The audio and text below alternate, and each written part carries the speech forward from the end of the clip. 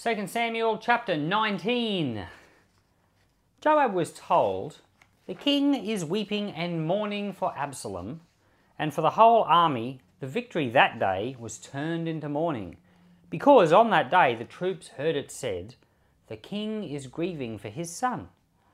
The men stole into the city that day as men steal in who are ashamed when they flee from battle. The king covered his face and cried aloud, "O my son Absalom, O my son, my son." Then Joab went into the house to the king and said, "Today you have humiliated all your men, who have just saved your life, and the lives of your sons and daughters, and the lives of your wives and concubines. You love those who hate you, and you hate those who love you. You have made it clear today that the commanders and their men mean nothing to you.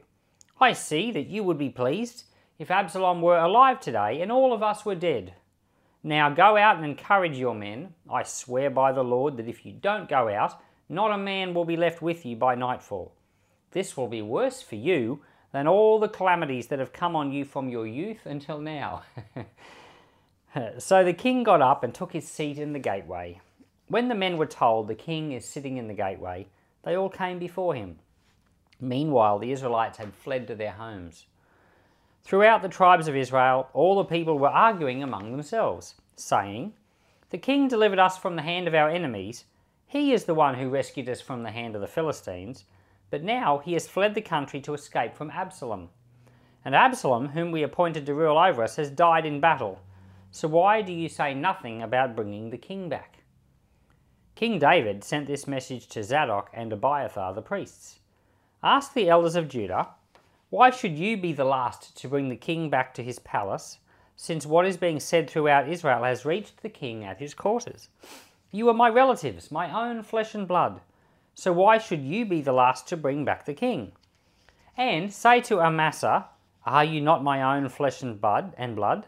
May God deal with me, be it ever so severely, if you are not the commander of my army, for life in the place of Joab." He won over the hearts of the men of Judah, so that they were all of one mind. And they sent word to the king, "Return, you and all your men." Then the king returned and went as far as the Jordan. Now the men of Judah had come from Gilgal to go out and meet the king and bring him across the Jordan. Shimei, the son of Gera, the Benjamite from Bahurim, hurried down with the men of Judah to meet King David.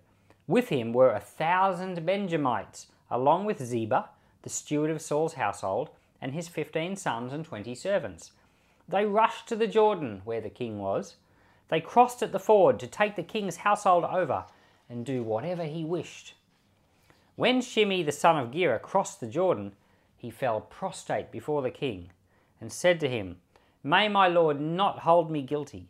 Do not remember how your servant did wrong on the day my lord the king left Jerusalem. May the king put it out of his mind, for I, your servant, know that I have sinned. But today I have come here as the first from the tribes of Joseph, to come down and meet my lord the king." Then Abishai the son of Zeruiah said, "Shouldn't Shimei be put to death for this? He cursed the Lord's anointed."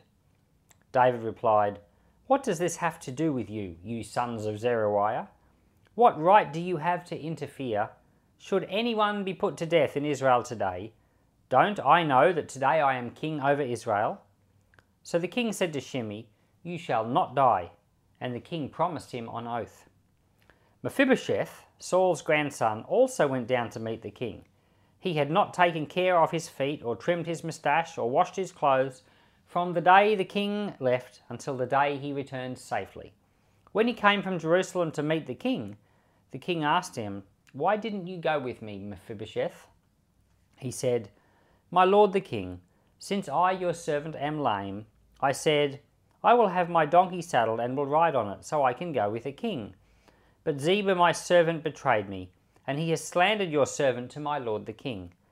My lord the king is like an angel of God, so do whatever you wish. All my grandfather's descendants deserve nothing but death from my lord the king, but you gave your servant a place among those who eat at your table, so what right do I have to make any more appeals to the king?" The king said to him, "Why say more? I order you and Ziba to divide the land." Mephibosheth said to the king, Let him take everything, now that my lord the king has returned home safely. Barzillai the Gileadite also came down from Rogelim to cross the Jordan with the king and send him on his way from there. Now Barzillai was very old, 80 years of age. He had provided for the king during his stay in Mahanaim, for he was a very wealthy man. The king said to Barzillai, "Cross over with me, and stay with me in Jerusalem, and I will provide for you." But Barzillai answered the king, "How many more years will I live, that I should go up to Jerusalem with a king? I am now 80 years old. Can I tell the difference between what is enjoyable and what is not? Can your servant taste what he eats and drinks? Can I still hear the voices of male and female singers? Why should your servant be an added burden to my lord the king? Your servant will cross over the Jordan with the king for a short distance, but why should the king reward me in this way? Let your servant return, that I may die in my own town, near the tomb of my father and mother. But here is your servant Kimham. Let him cross over with my lord the king. Do for him whatever you wish." The king said, "Kimham shall cross over with me, and I will do for him whatever you wish. Anything you desire for me, I will do for you." So all the people crossed the Jordan, and then the king crossed over. The king kissed Barzillai and bid him farewell, and Barzillai returned to his home. When the king crossed over to Gilgal, Kimham crossed over with him. All the troops of Judah and half the troops of Israel had taken the king over. Soon all the men of Israel were coming to the king and saying to him, "Why did our brothers, the men of Judah, steal the king away and bring him and his household across the Jordan, together with all his men?" All the men of Judah answered the men of Israel, "We did this because the king is closely related to us. Why are you angry about it? Have we eaten any of the king's provisions? Have we taken anything for ourselves?" Then the men of Israel answered the men of Judah, "We have 10 shares in the king, so we have a greater claim on David than you. Why then do you treat us with contempt? Weren't we the first to speak of bringing back the king?"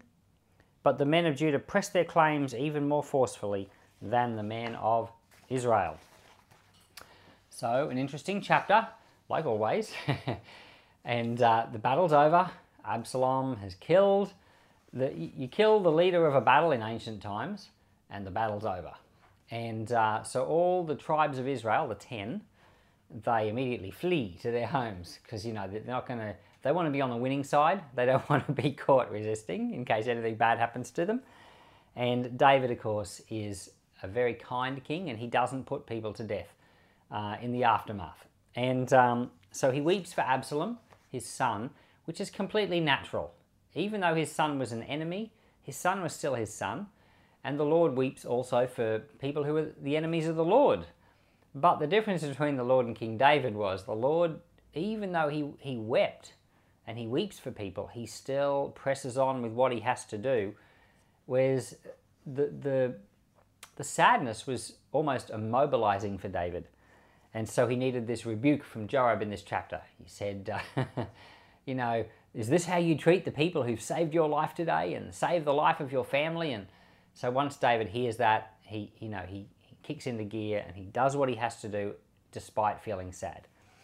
And so then the tribes, Israel and Judah, they agree to bring him back to Jerusalem, bring him across the Jordan. Now, it's a process coming back across the Jordan. It's depending on the time of the year, the Jordan is either a little stream or a mighty river. And when the Israelites first crossed over the Jordan, it was a mighty river. This was way back in the book of Joshua. And you'll remember that the Jordan dried up. And that was an incredible miracle. And you can go back to Joshua, the first few chapters of that, and see what we had to say about that. And I presume that we're talking a similar thing here. We're talking a process to bring him across the Jordan, because they keep talking about this.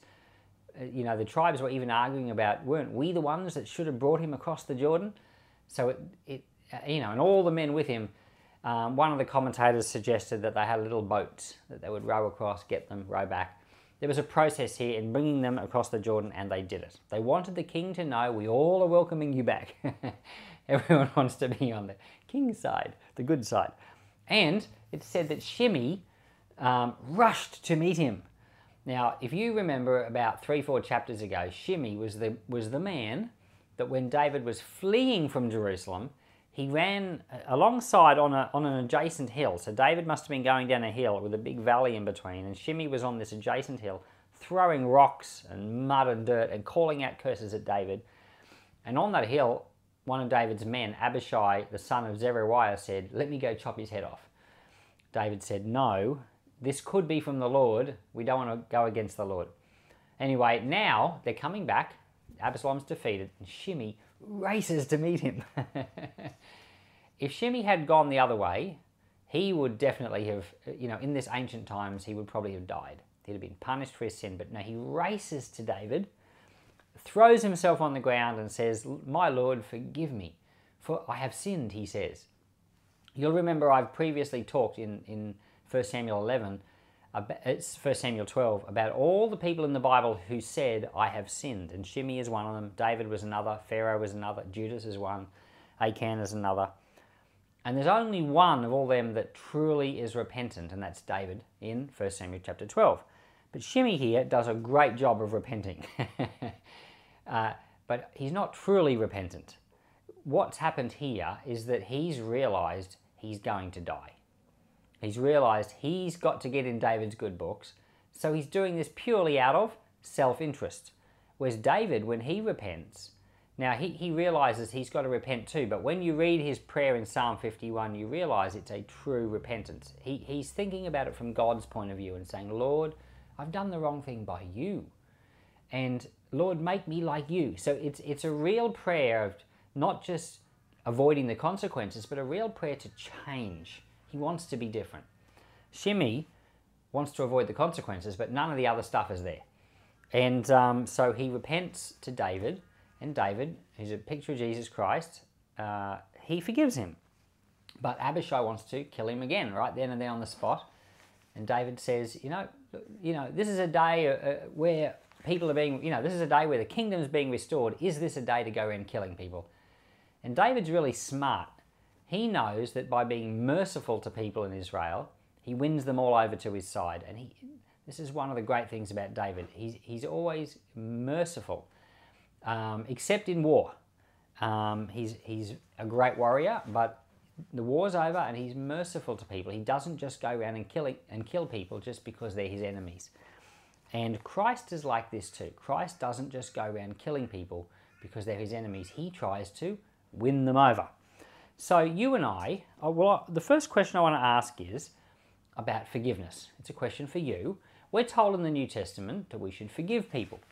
And so let's say you're approached by a Shimei-like character, someone like the man in this chapter, Shimei, and you know he's not sincere. Let's say you know that he just wants to avoid the consequences. Are you going to forgive him? Well, it could very well be that the person who's not sincere is someone you're married to. And they're saying sorry because they didn't like what unfolded and they want to just fix the problem, but they themselves still have the same opinion. Well, are you going to forgive them? What do you think Jesus would do? Well, I'll tell you what Jesus does do. He forgives. He has done it so many times. He has forgiven people so often when they weren't sincere.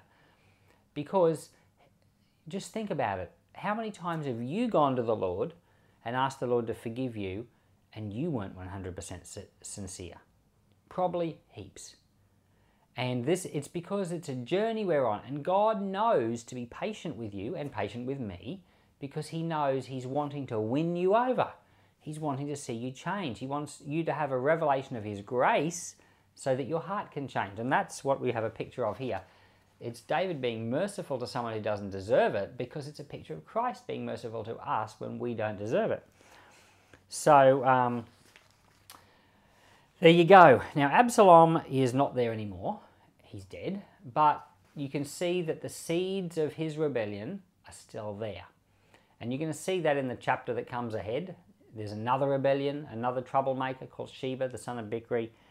But even here, there's arguing between the 10 tribes of Israel and the 1 tribe of Judah. There's an argument. And it's a little bit like, you know, some of you might have seen there's certain weeds you can have in your garden. And when you pull them when they're little, they're fine. But if you leave them too long, they get big and they go to seed. And there's seeds. And those seeds blow everywhere. And if you don't watch out, next thing you have thousands of those weeds in your garden. Well, that's a little bit like this. The Absalom problem might be over. They might have pulled out the one big weed, but it's gone to seed before they did that. And now there's bitterness and arguing, and all this is all through the kingdom. And it's going to result in the kingdom being split in 2 kings from now. Not in the time of Solomon, when things are peaceful, but in the king after Solomon, the kingdom's going to split. But it all goes back to this moment right here, when everything went to seed. I wanted to quickly talk to you about, very briefly, about bad attitudes. Because what we've got here is a bad attitude corporately. We've got something that was sown by Absalom, the idea of rebellion, the idea of not submitting to your leader, the idea of being displeased with your leader, the idea of wanting what you want rather than serving. That idea was in Absalom. It's a bad attitude, and it was sowed into the kingdom. And now that Absalom's dead, the problem hasn't gone away because it's borne fruit. It's replicated. It's reproduced. And our bad attitudes are very hard to shift. They're very easy to spread, but they're very hard to get rid of. There's a story that I can never forget with one of my children who must have been arguing with one of his brothers or something like that. And I was talking to him about this, and everything I said to him, he said the opposite. And eventually I said to him, I said, look, your bad attitude, I said, you have a bad attitude right now, and it's causing you to be disagreeable, and it's messing everything up. And I said, you need to get rid of this bad attitude. And you know what he said? He said, I want to, but I can't. Now, right there is a picture of what I'm talking about. There are things that get into the lives of individuals, and there are things that get into their lives, but they get sown into a broader area, like into a group or into a community. They're bad attitudes, and they're nearly impossible to get rid of. There's only one way you can get rid of them, through the mercy of God, through the grace of God. You've got to cry out and ask for help. You've got to take those attitudes to the foot of the cross, and you've got to say to the Lord, I want this thing to be gone, help. And in that state of mind and in that place of prayer, you'll find help. Heavenly Father, we ask that your mercy would be extended to us. All of us, Lord, have attitudes that are ungodly. All of us struggle with rebellion in some ways. Lord, all of us have the sin of Absalom in our hearts. And Lord, I ask you to help us to let go of the things we know we should let go of. Some of them we don't want to let go of. Lord, give us grace and mercy today. In Jesus' name, amen.